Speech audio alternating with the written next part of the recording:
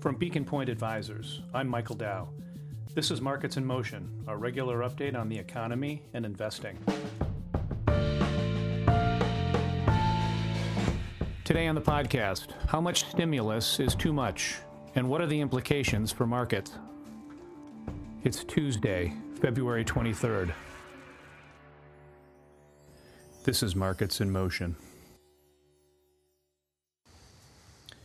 But first, what's happening this afternoon in the stock market? Right now, the NASDAQ is just barely in negative territory as we come up on the New York close, with the S&P just slightly positive along with the Dow. And this is very consistent with what's happening in interest rate markets.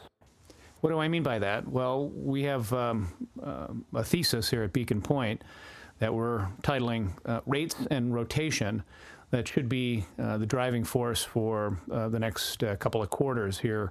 And what it means is very simply that given the direct relationship between higher interest rates and lower stock market prices, and we know that given the dividend discount model, that is, stock prices are valued based on future cash flows discounted back to the present.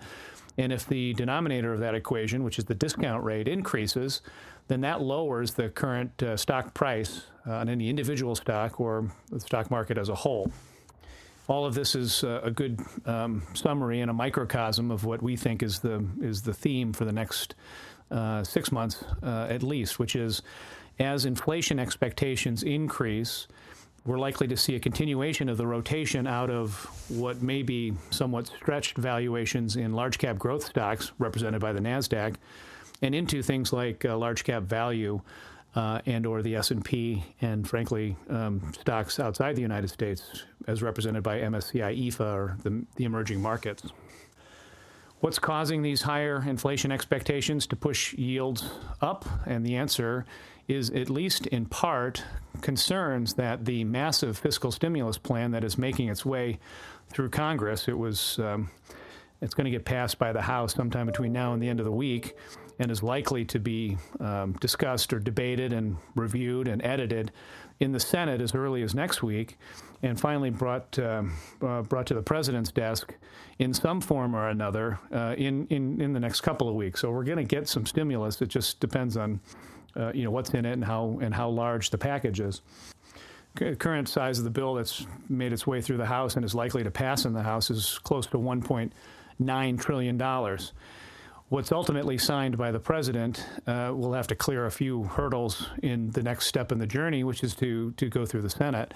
The Senate is going to be a tougher discussion amongst the Democrats and the Republicans, who are going to need to compromise given the very narrow one-vote slim majority that the Democrats currently hold in the Senate. That's the tie-breaking vote that is represented by the Vice President, Kamala Harris.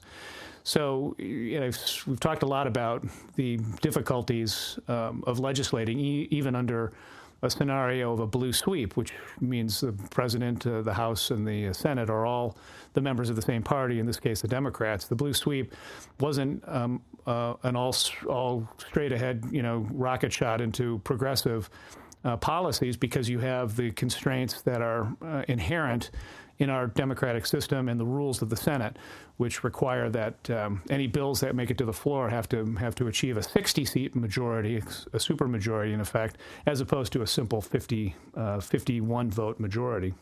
And as a result, the ability to legislate is constrained in the Senate. That isn't going to stop the Congress from putting a bill on the president's desk that will be between 1.2 or so trillion and as much as 1.7 trillion. So we'll use 1.5 trillion as a working number. What does that 1.5 trillion mean, and how does it relate to the increase in inflation expectations that we've seen, particularly in the last 2 or 3 months, where they've risen 50 or 60 basis points, which is one of the largest and, frankly, fastest increase in inflation expectations that we've seen? The answer is simple. if the purpose of fiscal stimulus is to close the output gap in the economy, that is that the difference in actual GDP and what potential GDP could be under normal circumstances, that's the output gap. The output gap widened dramatically in the aftermath of the COVID recession. That is, actual GDP was a whole lot lower than potential GDP, driven not just by a diminishment in the demand for goods and particularly services, but also it's a supply side shock to the economy, given the most of the shutdown is concentrated in areas like the service industries that are particularly affected by the social distancing measures that were put into place to reduce the spread of the pandemic. So what are we talking about here? Well, if the output gap, which some analysts measure to be about $600 or $700 billion right now, is going to be filled, it's going to be filled by fiscal stimulus. And we already had a $900 billion package signed into law at the end of December of last year. And now with, call it another $1.5 trillion on the way, that's over $2 trillion of additional fiscal stimulus that's meant to fill a $600 billion hole. The implications are potentially higher inflation. It's not a given. It's not unavoidable that realized inflation will be much higher than the average of the last 10 years, which has been closer to 1.6%. But inflation expectations that are built into, for example, Treasury inflation-protected bonds and other markets are already reflecting the idea that there are going to be higher inflation prints in the near future. And we agree, it's, if only for the base effect of comparing inflation on a year-on-year basis with a very low level that was realized in April and May of last year during the depths of the crisis. Inflation tends to go down dramatically in economic slowdowns, and in this case, the deepest recession we've seen in the post-World War II period occurred in the second quarter of 2020. And as a result, inflation, realized inflation, that is the actual CPI that was published by the government, was much lower than it has been lately. So when we compare April, May, June, the second quarter of 2021 with the second quarter of 2020, the comparisons will suffer from the base effects of the much lower prints that occurred 12 months before. It's going to make inflation look pretty high, something on the order of 2.25 or 2.5 or maybe even higher, and that will be a shock. The system hasn't seen an inflation print above 2.5 in a very long time, and if we get that, it will potentially cause the stock market to reevaluate its assessment of the discount rate that's being used to price stocks today. That is, the multiple that's being used on current expectations for corporate earnings is likely to come down. So just to put a fine point on it, lower interest rates means a lower discount rate for a dividend discount model that's used to price stocks and price the stock market as a whole. And with higher interest rates, that means lower valuation levels, which means the stock market could go down if interest rates continue to rise. If they do rise, and they have risen of late about 50 or 60 basis points, another very interesting development, and given the swiftness of the rise from 90 basis points at the end of 2020 on 10-year Treasury yields to close to 1.4% now. So a 50 basis points higher move in 6 weeks or 7 weeks is something to take note of, because it's not necessarily the level of interest rates that's going to cause the stock market to reevaluate things. It's actually the speed at which interest rates change. And another name or another way to describe the change in the speed of interest rates isn't just the level, that's the velocity, but it's the acceleration. It's the second derivative that matters to the equity markets, and that is captured by interest rate volatility, which has come off very low levels and is increasing. So all of this is a concern, and all of it comes back to the size of the economic stimulus package and its effect on closing the output gap here in the United States. Once the output gap is closed, then you start to see the potential for economic bottlenecks, and economic bottlenecks are what causes price pressures. If you can't get a particular intermediate good or a service at a particular level because there's too many people, too much demand for it, not enough supply, well, like anything else, prices will go up. And that's when we'll see these higher than normal inflation prints that are probably going to be transitory and limited and localized in the second quarter, but perhaps not. One thing we know for sure is that we haven't seen these kind of inflation prints, so when we do get them, they will test the Federal Reserve's resolve. The Fed, as again we've discussed on many occasions, has shifted from a trigger operating framework or reaction function to something more akin to average inflation targeting. And in fact, that's exactly what Jay Powell is calling their method of addressing higher inflation going forward. Instead of a 2% trigger, when inflation hits 2%, the Fed automatically raises interest rates, or has historically. They're not going to do that. They're going to wait and see if inflation averages out to be above 2% over an indeterminate period of time. The practical implications of that are straightforward. Interest rates are going to price in higher inflation expectations because the Fed is going to allow inflation to run above its 2% target, or run hot. How hot? We don't know, because we've only been in this new Fed reaction function regime for 9 months. So we will see. It will test the Fed's resolve. The market will try and test the Fed.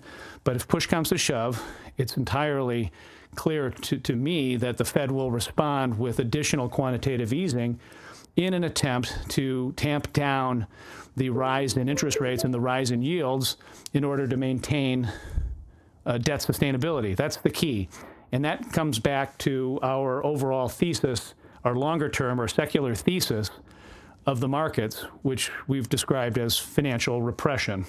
Just to summarize, financial repression is the willingness and the ability of the federal government to keep a lid on interest rates. So the practical application of financial repression is lower interest rates for longer. And you couple that with higher than expected inflation, or higher than recent inflation, and you get negative real interest rates.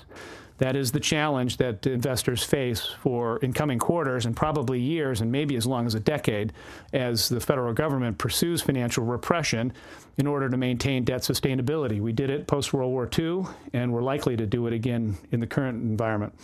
How do we know that Jay Powell and the Fed are going to continue to try and tamp down interest rates using quantitative easing, or, if necessary, a further policy called yield curve control, which will specifically target interest rates outside of the 1 to 3 year bucket, which is where the maturities that the Fed usually tends to purchase securities in.